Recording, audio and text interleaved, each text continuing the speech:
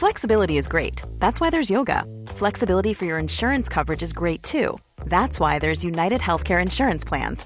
Underwritten by Golden Rule Insurance Company, United Healthcare Insurance Plans offer flexible, budget-friendly coverage for medical, vision, dental, and more.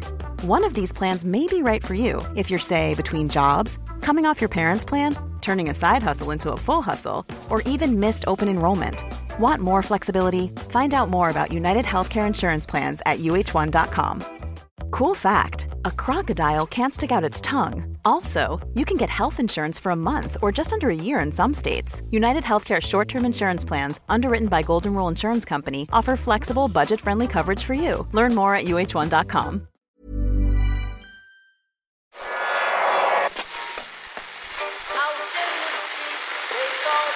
What is that? That's the second time it's gone off. They never go home, those boys. That's... Yeah, they have asked for that, really. You can laugh. That was the World Cup. I'm a little bit of an idealist, but having said that, I want to be like me.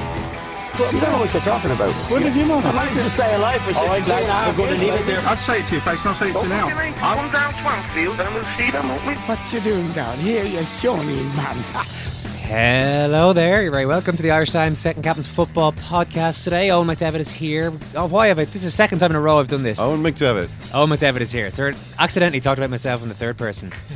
Kieran Murphy and Ken Early are here. I'm Owen McDevitt. I like the fact that it's accidental, Owen. It's just so natural for you now. It's just instinct for you. Yeah, well, it's what I do. It's always a great fear, you know. Sometimes it's what Owen McDevitt does. It's what, you know, Owen McDevitt goes around in real life talking about himself in the third person. He tries not to bring that to air, but it's just been slipping in the last couple of podcasts. What can Owen McDevitt do about it? I am serious though. I mean, if we are very close to you referring to yourself in the third person now, even when you don't feel the need to introduce yourself as you do at the start of a podcast. I mean, if I catch you doing it in real life, then we really will have problems. What defines me? Ryan Lochte. You couldn't forget. That was quick on the draw today, Simon. Bit worried when he's this hot on the hotkeys. Okay, you could have forgiven Daryl Horgan a few pre-match nerves on Tuesday night. Martin O'Neill was in attendance at Oriel Park, made a growing clamour for the best player in the league at the moment to be picked in the international squad. If he was nervous, he hit it pretty well. Although there's something about knocking a free kick in after 6 minutes that settles those nerves a little bit. Particularly enjoyed the second goal, though, as everybody did, I think. A driving run from just outside his own box. I know what you're going to say, Murph. Admittedly, the Cork defence allowed themselves to be driven They did backwards and backwards. One of their number did at least lunge in early on in the run, and after that it was just, we'll just back off this really, really good player who's got a very good shot on him and just allow, oh no, wait, it's at the edge of the box, too late now. Slams it into the back of the net. The big question. Brilliant goals though. Yeah, really good. And Emma Malone is going to... You enjoyed the driving run, Ken? Yeah, it was... it was a great game, actually. The whole thing was pretty good.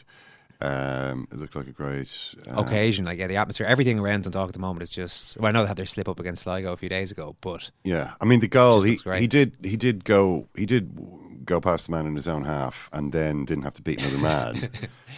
It was a bit like given people always compare him to Damien Duff, because he does have a superficial resemblance to Duff. I don't know, it's something about the way he kind of holds his arm slightly out from his side or something. I'm not exactly sure what it is. And he's got the same colour hair. Yeah, blonde hair and really skillful, and is Irish. So he's right-footed, though. Yeah, there is like that. a mirror. But Duff scored a goal against Canada in 2003, which likewise he ran one end of the pitch to the other, but everyone was backing off. But why are they backing off, Owen? Why are they backing off? Blind fear, Ken. Fear of pace. What if he does to me what he just did to that guy in front of me? That would be bad. So, you know, what are the odds of him scoring from outside the box? Probably a few of them looking accusingly at the goalkeeper. It seemed to go through his space a little bit. Still, though, I think that Daryl Horgan looks a bit more like the son of James McLean and Steve Staunton than Damien Duff, though, in his face. Yeah. He's got the tufty white eyebrows of the true Gael. Well, it's funny you mentioned James McLean, because forget about whether or not he's played at a high enough level and what he's going to offer defensively and all these other questions which maybe should be used to measure whether or not he should be in the international squad. I think the big question is, can he handle himself in the boxing ring? IrishBoxing.com have footage of James McLean, current Irish winger / attacker, doing a bit of sparring back in Derry at the Oakleaf Boxing Club. He's pretty impressive. He can handle himself in the ring. Yeah. I don't know if anyone's surprised. There's an uppercut in there that is vicious. Yeah. So that's what the level that Daryl Horgan has to get to, I think. We're going to talk to Emmett Malone of the Irish Times in studio to assess how realistic it is that Horgan could get a shot at international football while still playing in Ireland. The slot we did on Steve Bruce's brief career as a novelist just keeps on giving. I've got a call here that says you're the most boring, predictable, condescending interviewer around. Go back to lecturing. You have the charisma of a sick bag. Oh God. That's just it. I just mentioned not you, no me. Okay, ain't nobody f***ing with my click. Ain't nobody fresher than my mom. We don't normally broadcast all the stuff that comes from scum around the country. Scumbag du jour is Dara O'Reilly. Crime novels based around football is the subject title here. I don't know if any of you fellas have a member of their family who just won't take any recommendations or advice. You know, the cousin who just won't watch The Sopranos because everyone goes on about it. Or your auntie who will not eat effing pesto, all right? That's actually quite a niche one, I think. But anyway, he continues. He's projecting there slightly. Yeah. Dara continues. I couldn't tell you how many times I've suggested to my little brother Seamus, who we had on the show a couple of weeks ago, Ken, that he should read the Pepe Carvalho crime novels by Manuel Vasquez Montalban, or the Bernie Gunther Berlin noir novels by Philip Kerr. And you see, if he had, he'd know that one of the Pepe Carvalho series, El Delantero Centro Fue Asionado al Atrascender. I think we should do a Spanish language edition of this show, Owen, just to get you to do that for a few more minutes. Translated into English as Offside is set in the world of football. And he might even know that Philip Kerr has a whole series of not as good crime novels set in the world of football called January Window, Hand of God and False Nine. They feature as their protagonist a crime-solving football manager called it's Scott Manson, and they are not good at all. Anyway, if Seamus had ever taken my advice, he wouldn't have gone on your show and said that he didn't know about any other crime novels set in the world of football, and thereby brought shame on the family. Our poor dad is bereft, says Dara O'Reilly. I hereby revoke the title of scumbag to Dara, considering he impressed so with his email. I know, he's still pretty much a scumbag. He sent an email in, we've read it out therefore. Yeah, secondcaptains at irishtimes.com is the email address. Let's report on some bloody sport. Offside is an interesting translation of El Delantero Centro Fue Asesinado. No. You had a chance to stick it to McDevitt worse than we've ever had it. Worse than we've ever done. The striker was killed at dusk. Google Translate tells me. Not offside. Don't worry, I'm sure Seamus will be back in touch with us to take up Dara and any factual errors in his email as this family feud continues on this podcast. Jonathan Wilson actually is a fan of those Berlin noir novels by Philip Kerr. He's always recommending them. So if anyone is interested, there's nothing about football in them, as far as I'm aware. I haven't actually read any of them yet. The last book that he recommended to me wasn't that good. Sorry, the last book that Jonathan Wilson recommended? Yeah, what was it? I was drawn in. I haven't actually finished the bloody thing. I was drawn in by his description of God, I can't even remember the name of it now. My memory's completely shot. I've got it here. I've got it on my Kindle somewhere. Take your time, Ken. Take your time. Take your time. It's a podcast. It can go on an indefinite amount of time. Our listeners would really appreciate that, I'm sure. It was he lured me in by saying, there's this. It's kind of like a crime sort of detective or thriller type book, you know. Jonathan reads a lot of those types of books. And he was saying, oh, well, you know, it gets quite interesting. This character comes in who's a really thinly veiled version of Boris Johnson. He's like this kind of, you know, so I thought, oh, that sounds kind of interesting. I wouldn't mind seeing what, you know, it's always good to have a thinly veiled version of someone who, you know, is actually incredibly evil.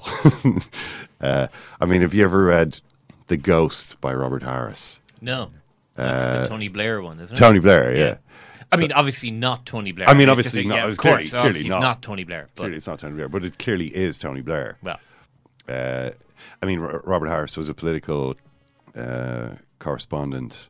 I don't know if he still was at the time when Blair was kind of. I think he kind of was covering Blair a bit because he'd already kind of I think had a couple of successful books at that stage. Like he's the guy who did Fatherland, which people might have seen. A few other books, But I think he did get to see a good bit of Blair. I think he was a believer at the start and then became disillusioned. And it's like Primary Colours by Anonymous, who later turned out to be, what was his name? Joe Klein? Joe Klein from Newsweek. Yeah. And that's a Bill pretty Clinton. amazing book and a pretty amazing film. But yeah, the Blair character, yeah, I mean, there's some really horrible details in there. Just not when I say horrible, I don't mean, oh my God, I can't believe that, he was involved in these serious crimes, or just details about his kind of ignorance about basic things about the world. There's a bit in that book where the Blair character says, he's like sitting in some study, like leafing through some of the books that are there. He's kind of killing time. He goes, it says here that Germany actually declared war on the United States in 1941, and like not the other way around. And the guy's like, well, yeah, I mean that's what happened. And he's like, oh, it's kind of interesting, isn't it? So it's just like the idea of this guy just being completely ignorant of basic sort of history was. Anyway, we've got sidetracked. That's what it's all about. We still don't know what terrible book Jonathan Wilson. Oh, I can't remember. Okay, forget about it. Let's leave that one. Ken is unrecommending it anyway, so we probably don't need the title. Maybe there'd be an avalanche of disgruntled readers who we could all include Jonathan Wilson in your tweets to us, telling us how terrible the book was at John O'Wills. No, come on, this is all right. Where are we now? I'll find that. We'll find that, and we'll bring it to you. But where are we now? Let's see. Graham Lasso was. Graham Lasso, actually, yeah. Well, Graham Lasso. There's a few kind of things happening at the moment. Sort of the relationship between the political world and the sporting world. They're hitting each other. They're not completely separate worlds. It turns out. Donald Trump's saying about locker room talk. This was locker room talk when referring to his seriously creepy tape, which he said not in a locker room, but when he was, he was going to appear on the soap Days of Our Lives, right? He wasn't in a locker room when he said it. But a lot of athletes in America have been saying, oh, we don't talk like that in a locker room. What are you talking about? Graham Lasso, a man who knows a thing or two about locker room talk, having been, as a result of his reading of The Guardian and having gone on a camping holiday with Ken Moncow, having been essentially taunted for being gay for much of his career. All right, Puff was how one member of staff at, I think, Chelsea referred to Lasso every day when he turned up. The camping holiday with Ken Moncow was always considered to be very funny by everybody at Chelsea. So, what are you doing for holidays this summer, Graham? Probably going camping with Ken again, are you? That sort of thing. So he knows he's been at the sharp end of what Trump might call locker room talk, and says that this, in fact, was a level beyond anything he'd seen. And he wrote a piece in The Guardian. He says that doesn't. He says this is where the bragging comes in. People project a persona to protect their image and vulnerabilities. Why did Trump say what he said? He was trying to impress Billy Bush. Why did Billy Bush not say anything to his cousin Jeb Bush about this? Things could have worked out a lot better for Jeb if his cousin had mentioned. Well, maybe Billy didn't necessarily want this out there either, Ken. He was. Would it have been worth it though? He was just playing along, as he says. I think it would have been. Some would say orchestrating the thing, but I think it would have. I think he would have earned a lot of forgiveness points for coming forward with it. Actually, he would have been ahead of the news cycle. Look, I'm really sorry. I played my part in this terrible thing. I just think America needs to know. But I've never known the level of conversation, says Graham Lasso, to descend to the level of what Trump said. Derogatory comments are made; they're not acceptable. But I've never heard women spoken about in such a predatory way. People would have objected loudly.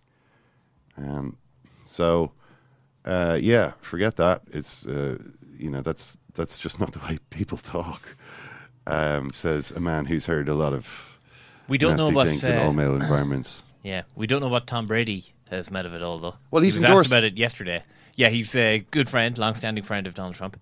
he was asked about it at his press conference, and he just stared blankly at the press conference and then said, "I hope all of you people have a very nice day," and walked off. So he hasn't endorsed. What courage! He hasn't endorsed Trump. Well, no, he stopped short of endorsing Trump, but he did have a "Make America Great Again" cap in his locker last year. Last year, yeah, when it was still when we fun, all he thought was still Donald fresh. Trump was, great guy. So what else is happening? You may have noticed though in the historical stories about Marmite being taken away from the people of the UK, or at least those who shop at Tesco. Oh, I've heard you talking about it in the office. There's a dispute at the moment between Tesco and Unilever. Unilever, who you kind of maybe think of as being the washing powder folks, but actually control a huge number of familiar brands, food brands and whatnot. And they're having a row at Tesco at the moment, which will apparently, unless they get it sorted, which I think they might, result in the withdrawal of all of these well-known and beloved brands such as Marmite and Coleman's English Mustard and so on. Yeah, Coleman's English Mustard taken away from Tesco shelves by the plummeting pound. You have something about Unilever wanting to get the same amount of money as they were getting before, but the sterling now collapsing to the level of like a Banana Republic's boatload of groats, and it's now 110 to the euro. So this is obviously a worrying situation then for English football, this devaluation. Just when everyone was getting so triumphalist about the TV deal, what if that £5 billion pound TV deal was actually denominated in a kind of peseta-like currency?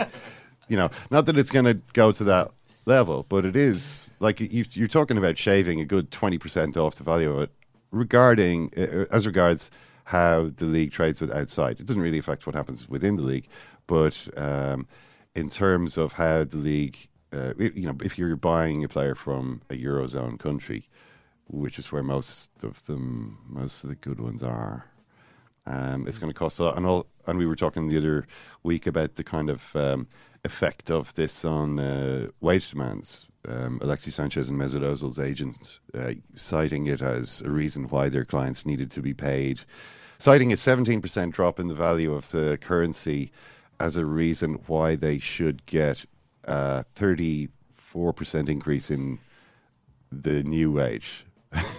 I suppose just to insulate against future fluctuations. But these things are happening. Meanwhile, there's a good interview today in the Times by Oliver Kay with Scott McGarvey. Scott McGarvey, the unfortunate agent who unwittingly engineered the demise of Sam Allardyce. Sam Allardyce. Did I say demise? Demise. Allardyce demise. The demise of Big Sam. It's a good interview. I mean, you feel a bit sorry for this guy. He was stitched up, yes. But he was it was such an easy thing for them to do in a way. I mean, when you read it from his account, the kind of old Gill desperation that oozes from this man's every pore. Sam doesn't know how much money I've got. But he certainly knew I didn't have much money. He'd seen the difference in me from the days when I used to turn up at meetings in a Range Rover or a Jaguar. He knew it had been tough for me, and this was going to put me back on track in a big way. He was pleased to help me out. So basically, he thought that this was all real. Obviously, he says this was hundreds of emails, hundreds of text, phone calls. So he was the point man, as they say. He was the guy. He was the guy. Being contacted and then on behalf of Allardyce going to Allardyce with this. Yeah, he was the guy. He was the guy basically who they contacted and suggest. Well, here's his thing. It was a lady called Claire who said she was working for a new football agency and my name had come up as someone they should speak to. She said they were called Mehran Sports and they were owned by the Bakri Group. The Bakri Group is real, by the way. It's a huge company in Indonesia. And could we possibly meet? So I went to meet them on July 1st. Met this Claire Taylor, who was the Telegraph's investigations editor, unbeknownst to Scott McGarvey. We had a conversation about what help I could give them. I said, it depends what you want. They talked about different things. They mentioned third-party ownership and ... At this point, McGarvey's solicitor, who's in the interview with them, says, "Oh, no, we're not going to talk about what was said on that phone call. That's something we can't talk about at this time." We spoke for about an hour. McGarvey says, "You can imagine I'm talking myself up. They were very complimentary of me. They asked if we could speak again. I said, yes, no problem. There was no job offer, but it was a bit of hope." So Allardyce at that stage is still the manager of Sunderland. They'd asked me to get involved with clubs and managers. I said, well, you've got a vehicle, because they said they had this company in Asia that was always looking for motivational speakers. I mentioned Sam and a few others. I said, Sam would be great for you. He's the manager of Sunderland. End of the season, he would go out. The woman says, that would be fantastic. So obviously Allardyce ended up having 2 meetings with them. How did this happen? Oliver Kay is asking. Well, this isn't me meeting someone on the Monday, then setting things up for Sam to meet them on Thursday. McGarvey says, this is drawn out over 13 weeks. All those calls, emails, messages. I've met with different people, supposedly from the group. As time goes on, they offer me 218 grand a year, a Range Rover, a company credit card. This is big time for me. I am desperate for this to happen. Somewhere in this period, I've called up Sam. I tell him about the job I'm in for. I asked if he might be willing to meet them because I'm desperate to impress them. By this time, he's England manager. He says he can't get involved in an agency. I say, they're just after someone to do some speaking. Would you be interested? Would you go and meet them? His exact words were, would it help you? It definitely would, Sam. He said, well, if it helps you, I'll talk to them. And Sam has only come to that meeting for me 100%. He walked through the hotel. Everyone wanted to say hello and shake his hand. He sat down and we all got talking. So the other thing was, the head of the agency is coming in for a meeting. Sam says, Scott McGarvey says, this guy's desperate to meet you, Sam. Sam's joking like, effing hell, Scott. Don't you know I'm busy? I said, I know you are, but if you can, it would be brilliant. He said, don't worry, I'll be there. So they go to Wings, Libby Van Haal's favourite restaurant. Apparently Allardyce, according to Scott McGarvey, after the meeting, this is the one, you've seen the video of Sam lounging back and, sounding forth. He says, he recalls that Allardyce cast doubts about Mike. Mike supposedly was the head of the agency, saying he had neither dressed nor acted like a wealthy or powerful man. Right. I wonder what...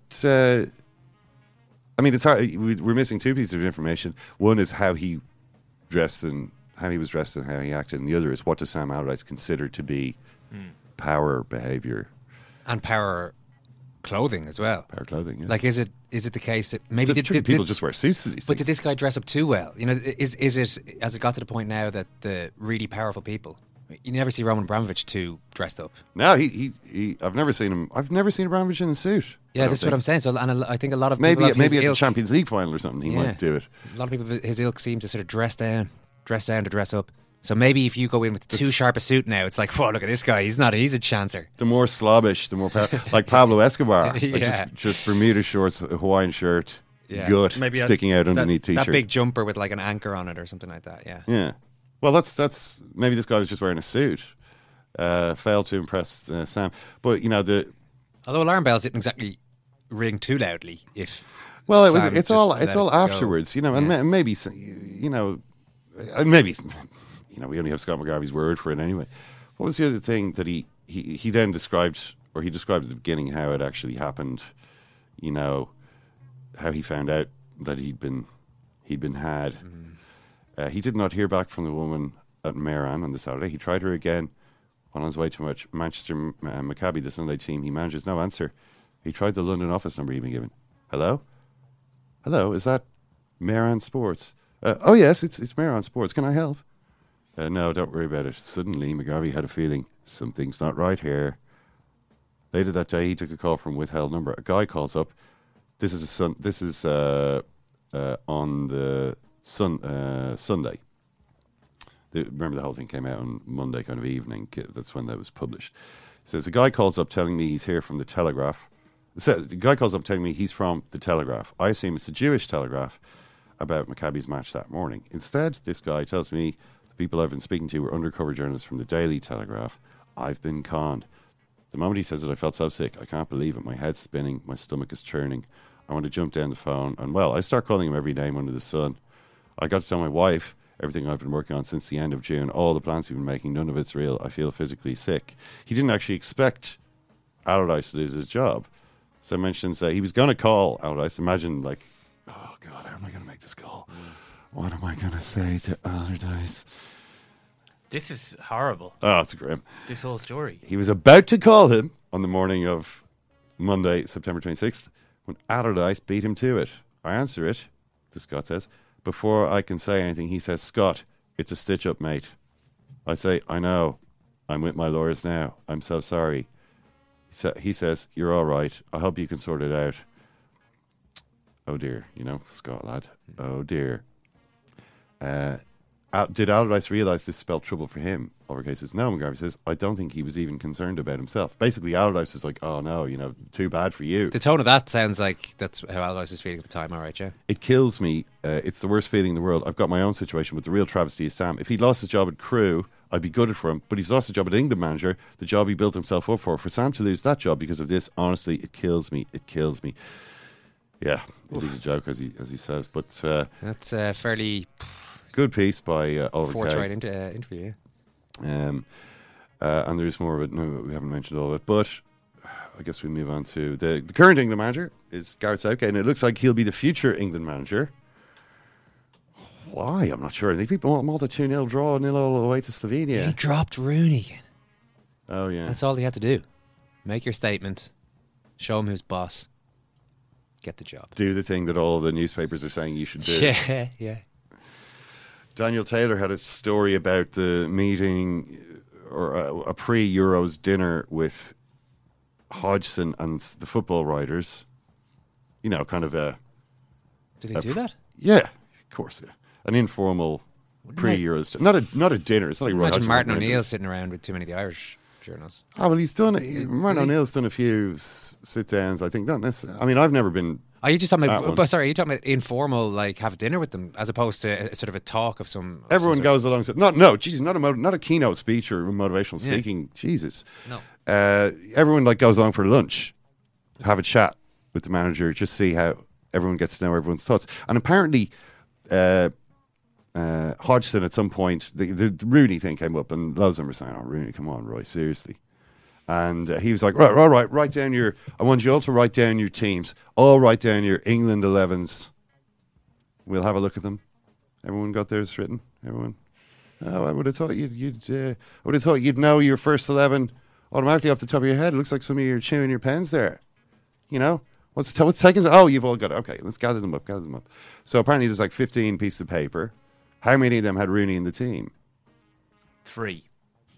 8. 6. 6 and 9.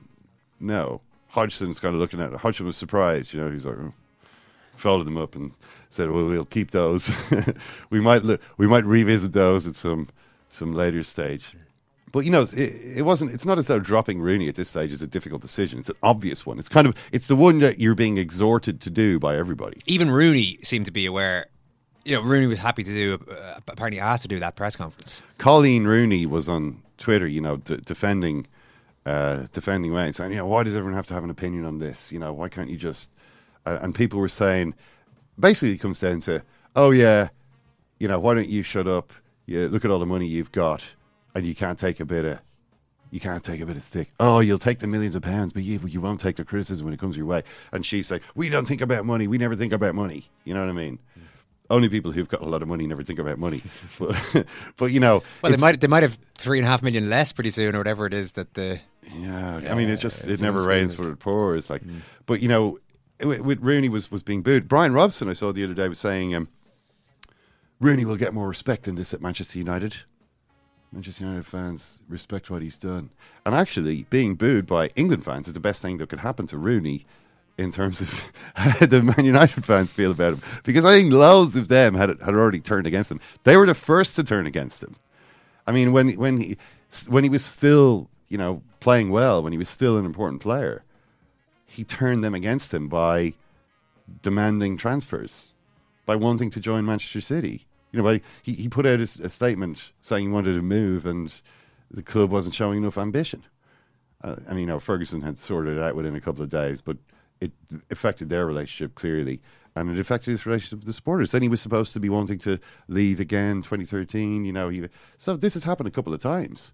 And I think a lot of them, there's not a lot of sentimentality in their attitudes. But they might rally around him a little bit now. There's nothing that that Manchester United fans love more than to support a player who's been spurned, disrespected by England, or indeed any national team. I mean, did they have there was a banner up there for a while, talking about, was it Cantona, Beckham, Keane? It's their heroes who had been abused by the international teams that they were once part of. So this could be the green shoots of recovery for Winry. It can't really get too much worse. I mean, dropped from both your teams and 3.5 million to revenue allegedly. Southgate, I kind of cut you off earlier there. Southgate looks like he's going to be kept on. Is that the point? Well, apparently the FA are impressed with what he's done so far.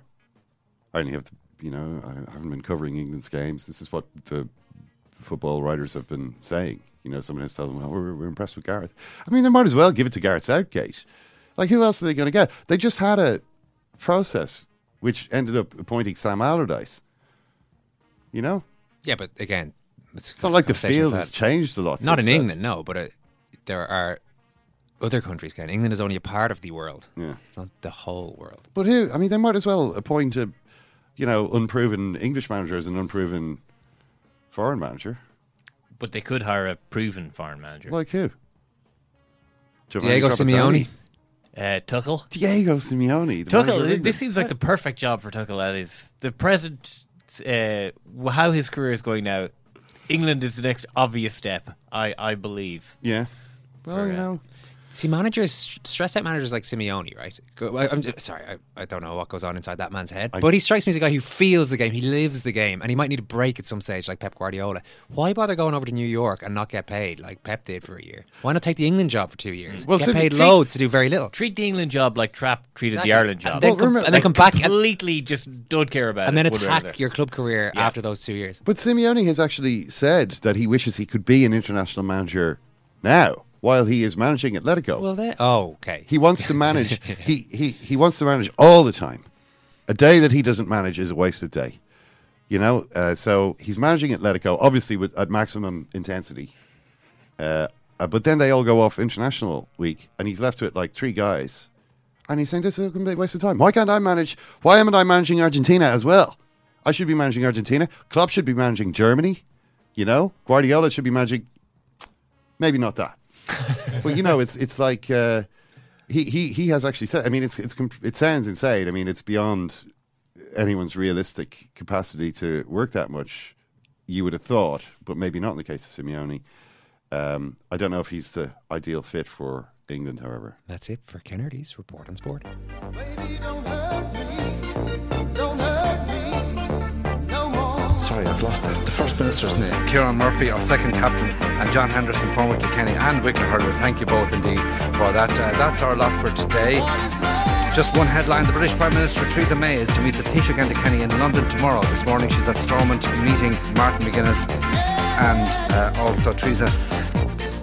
Sorry, I've lost it. The First Minister's name. Arlene Foster. Arlene Foster, thank you for that. After all their recent European heroics, Dundalk took care of some domestic housekeeping this week. A 2-1 win over their title rivals Cork leaves them 4 points clear, so within sight of another league title, and with many people now jumping right on board the Daryl Horgan for Ireland bandwagon. Emmett Malone, are you on board? Yeah, I am. I'd like to see him get there eventually. I'm not so convinced that it's going to happen, quite as soon as some of my colleagues have been saying. It was great to see O'Neill at the game the other night to take a closer look at him. I'd like to see him get the chance in the squad.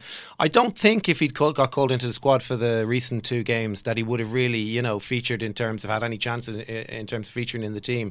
So I guess from that point of view, it's a question of, bringing him in and having a look at how he copes with, the other players, where he fits in, whether he can, make that step up, get more of a sense of it. And that's a longer term thing, I think. I think I could understand O'Neill's reasoning for saying that, he didn't want to take him out of Dundalk's kind of busy schedule. Is that genuine? Because he said that I don't know whether it's genuine, a couple of weeks ago. Well, of course, yeah. Sorry, I suppose our best guess whether or not that's the case, because some people just see that as an easy enough way to bat off a question that could be a little Sure. bit irritating if it didn't, or Yeah, just a way of letting someone down gently. Yeah, O'Neill is a master of batting away questions with kind of the sort of fairly easy lines that are difficult to disprove.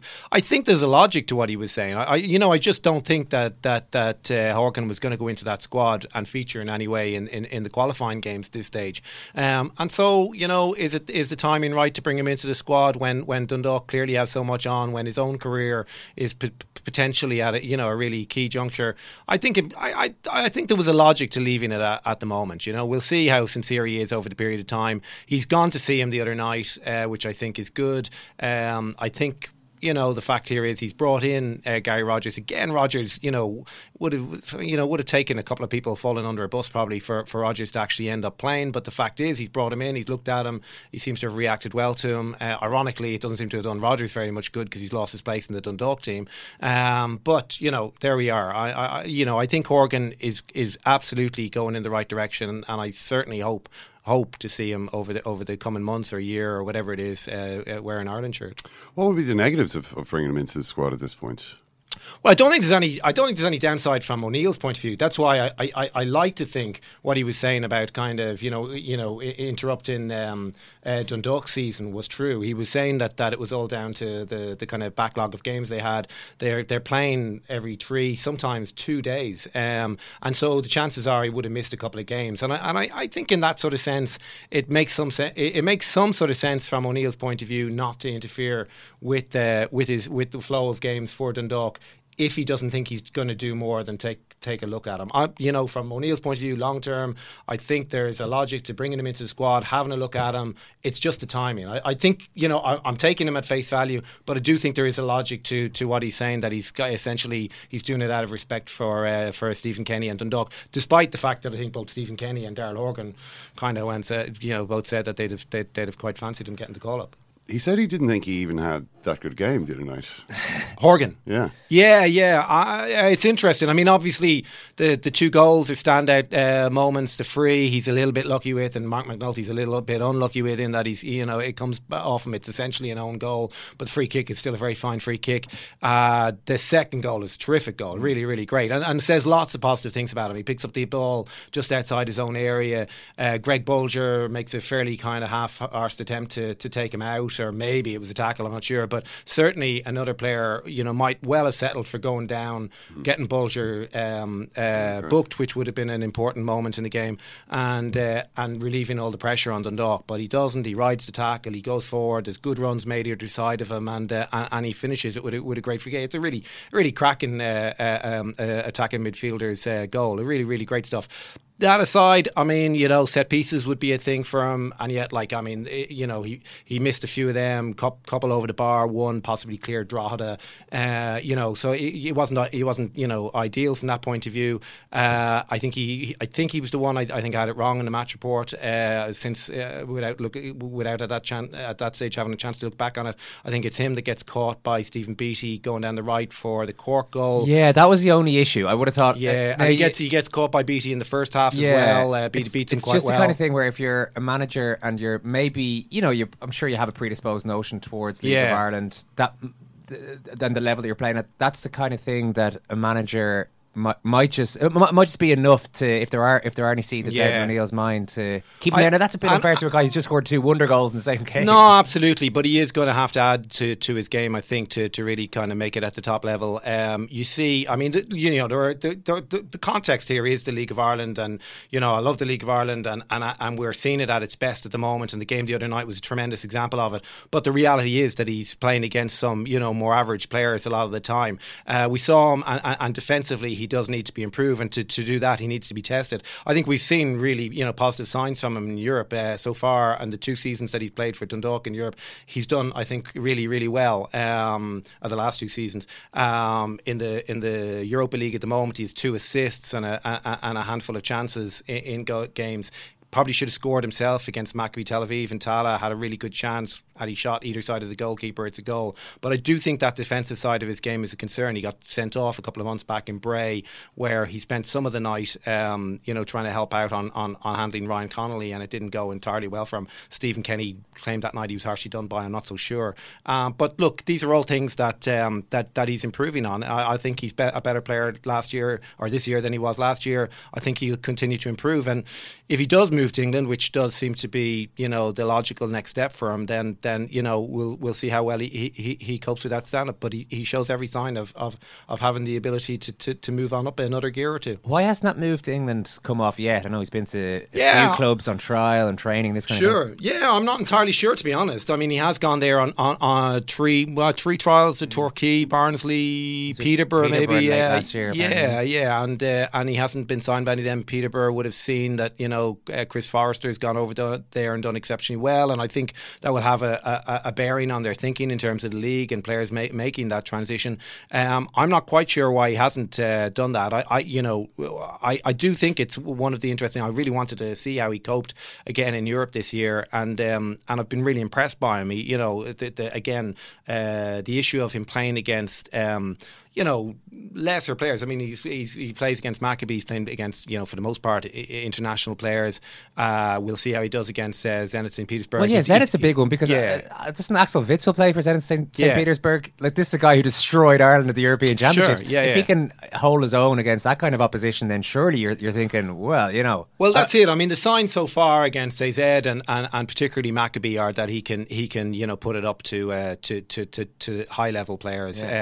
Against Maccabi, they were doubling up on him. He was still slipping between players. He still has. I think one of the things about him right now as well is that he just has tremendous confidence. You see him, even in those European games, trying things that in the past with Irish clubs in Europe, there's always been this kind of essential acceptance that amongst the players and the manager, that the Irish club is inferior once they're playing sort of decent opposition from abroad. And so the plan, no matter how good they are at home, no matter how dominant they are in games here, they switch mode completely. They go into the game mentally and physically on the back foot. They accept that they're going to be dominated for 75 minutes, and the game plan.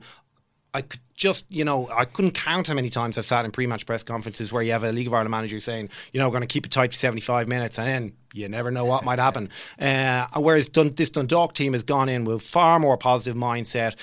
They've looked to take the game to sides. Haven't always looked the best side. In several cases, they've looked slightly the worst side, but it is only slightly. They're operating on the same level. And against Maccabi, for instance, Maccabi I think had more possession, but Dundalk created all the chances. And Horgan is key to a lot of them. Horgan is, you see it in him. He's happy to run at players, to take them on, to beat them. He's a threat the whole time, and because he has that confidence, I think defenders sense that in him and they're afraid of him, which is a territory we haven't been in very often with Irish players in Europe. How much of that changed attitude has to do with fitness, do you think, Ant? I mean, we were talking about the Dundalk fitness coach, Graham Byrne, who has been there for, I think, nearly 3 years. Yeah. And sounds as though he's kind of turned things around there. He certainly helped them. Again, we talk about this kind of mentality of acceptance of various things, and one of the things that seemed to be accepted, in the game generally, but at Dundalk to some extent, was the fact that if you play with a plastic pitch, then you can have injuries. And Graham Byrne has certainly dismissed that. The evidence at top level suggests that it's simply not true once you're playing on any sort of decent standard of pitch.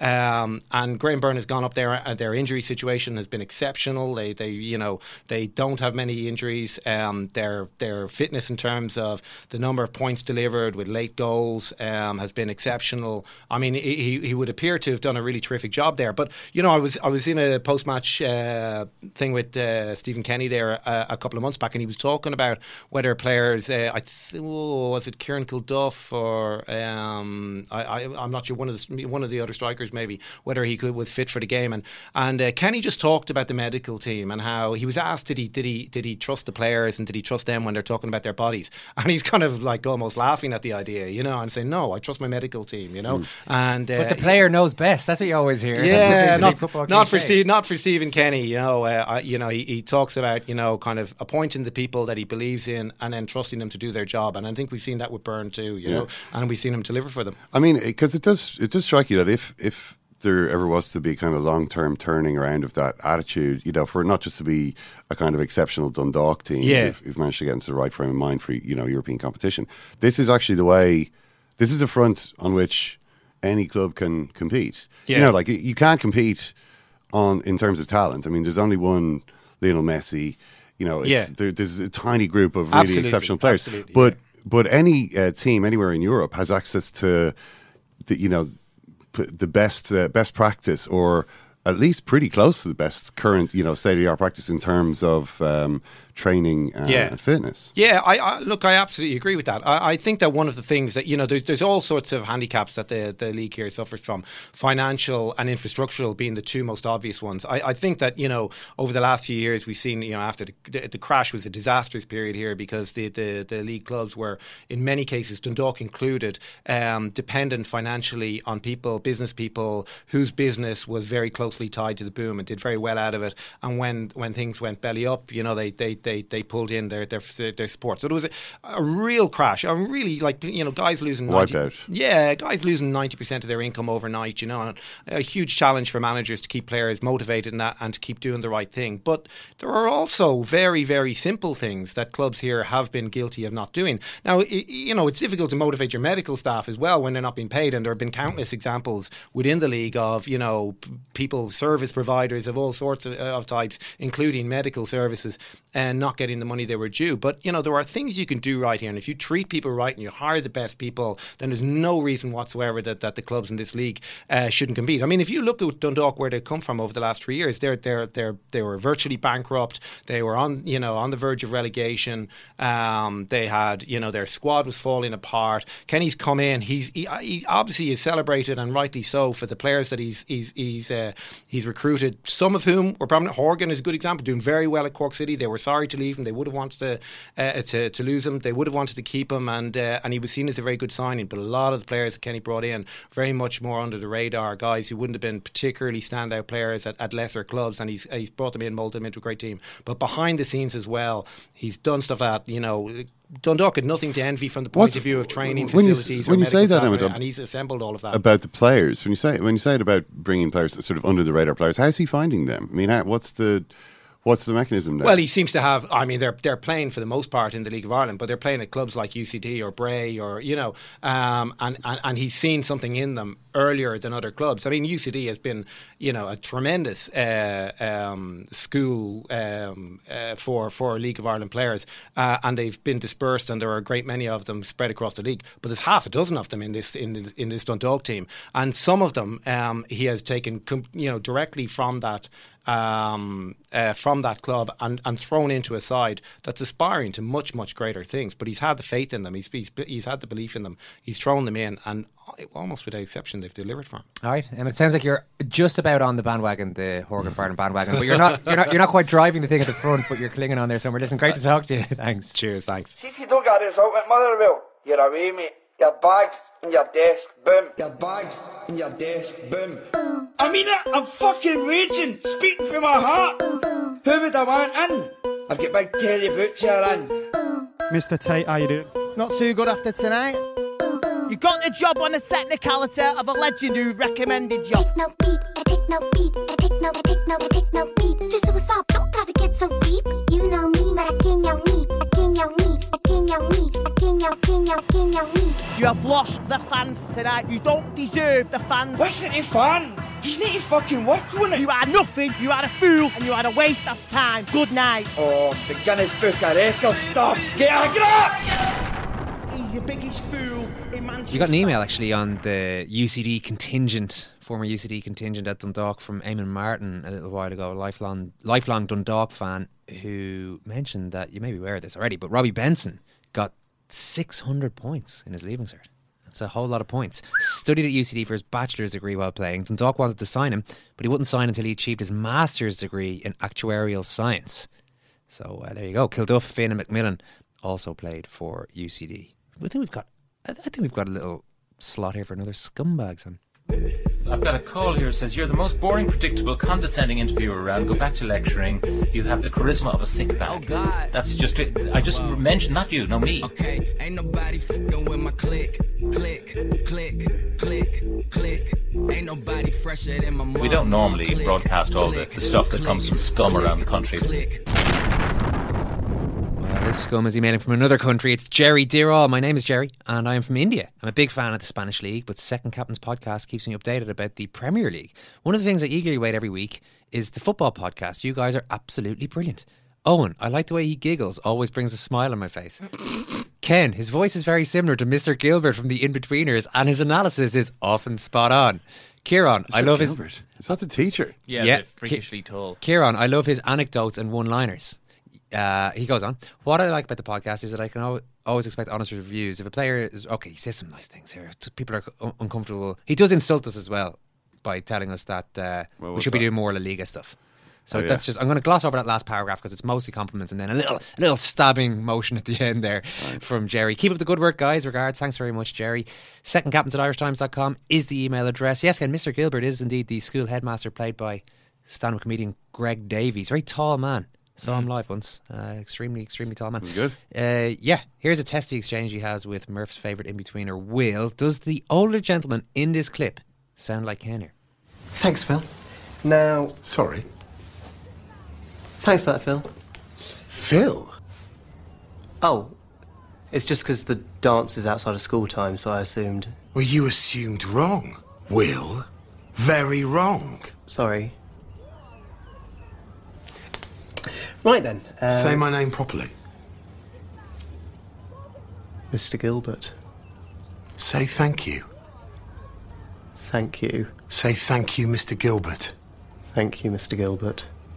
Better. A little, yeah. A little. At first I thought no, but the more sinister he sounded actually. Yeah. I don't know. I didn't realise Ken had a sinister tone. Angry Ken sounds a bit like Angry Mr. Gilbert. Angry Mr. Gilbert, yeah. You don't think so, Ken? Nobody ever thinks they sound or look like anyone else. It's hard to know, yeah. It is kind of hard to know what your voice sounds like. Sergio Aguero, you wanted to mention Sergio before we go? Poor old Sergio's having a mare. Misses a penalty for Argentina, who lose to Paraguay at home. Not good. Sorry, am I sounding like Donald Trump? Sorry. Wrong. I just listened to too much of him. So what happens? Yeah, you remember there was that photo of the Argentina players all sitting in the dressing room after some game and they were all just looking at their phones. There was like a whole row of them sitting on this bench kind of with their feet out in front of them and just looking at their phones, just totally immersed in that world. Well, I mean, I don't really understand what's happening exactly with Aguero in Argentina because he's been absolutely red hot for Manchester City. Like 11 goals in 6 games, I think it is so far this season. For Argentina, he's been appalling, and like the commentator was abusing him. You know, he missed his penalty, and they was screaming for the commentator, "Why don't you just go? Why don't you just leave, Aguero? Leave! Enough already! Enough!" And you're like, "What? This is one of the best strikers in the world. Like, how come he's getting this abuse?" But he's just playing. He's playing badly for them. One difference between the setup at Argentina and at Manchester City, City playing Everton this weekend on Saturday. Guardiola against Koeman is an old Barcelona connection, but is the Wi-Fi. Pep Guardiola has completely taken away all connectivity from the City training ground. He's sickened by the way that he's obviously a pre-internet guy. Pep, what age was Pep when he heard about the internet? 24, 25. You know, he got to that point in life without even having a mobile phone. So he just can't understand it when he sees guys doing this. As Aguero explained, it seems that one time he entered the massage rooms, he saw one of my teammates, I don't know who it was, relaxing with his phone. And I don't know, maybe he didn't like that. From then on, he cut the internet. I didn't know anything about it. What happened? What happened? We don't have the internet here, I said. In the dressing room, where everything is closed off. There's no signal. Therefore, one can only use the Wi-Fi. I said, is the Wi-Fi broken? What happened? In this place, I'm preparing the orange juice. The teammates were asking if the internet was working. I think it's broken, I said. I thought they were messing with me. But it was right. He had cut the internet. In the changing room, massage room and pool, we don't have the internet. Upstairs, there is a little bit of 3G. Why do we need it in the pool anyway? But Guardiola obviously thinks this is important. What does he want players to do? Talk to each other? Talk to each other like... They're all just sitting there looking at each other now going, what? They're all just headphones. But there's a lot... They can say a lot more to each other online than they can person to person. It's just a simple bandwidth thing. It's like, if I'm talking to you, Owen... As you are. What I can say to you is dictated by the words that come out of my mouth that go into your ears. You know? Yeah, a lot of them going in at the moment. Whereas if I was to, go to, www.twitter.com, I could, in the same number of words, reach so many more eyes and minds than I can just by sitting here wasting my time talking to you. This is what Pep Guardiola doesn't understand. Those Man City players just want to communicate with themselves, with each other, and with the world. And I don't think that they should be stopped from doing that. That's it for this Irish Times Second Captain's football podcast. We've got a big interview with one of the biggest names ever in Irish rugby, always an impressive guy talking about his sport. Donal Lennon in studio in our other podcast today. Looking forward to that. Murph, thank you. Thank you, Owen. Thank you, Kenny. Thank you, Kieran. Thank you, Owen. Ken, thanks very much. Thanks for listening. We'll talk to you very soon.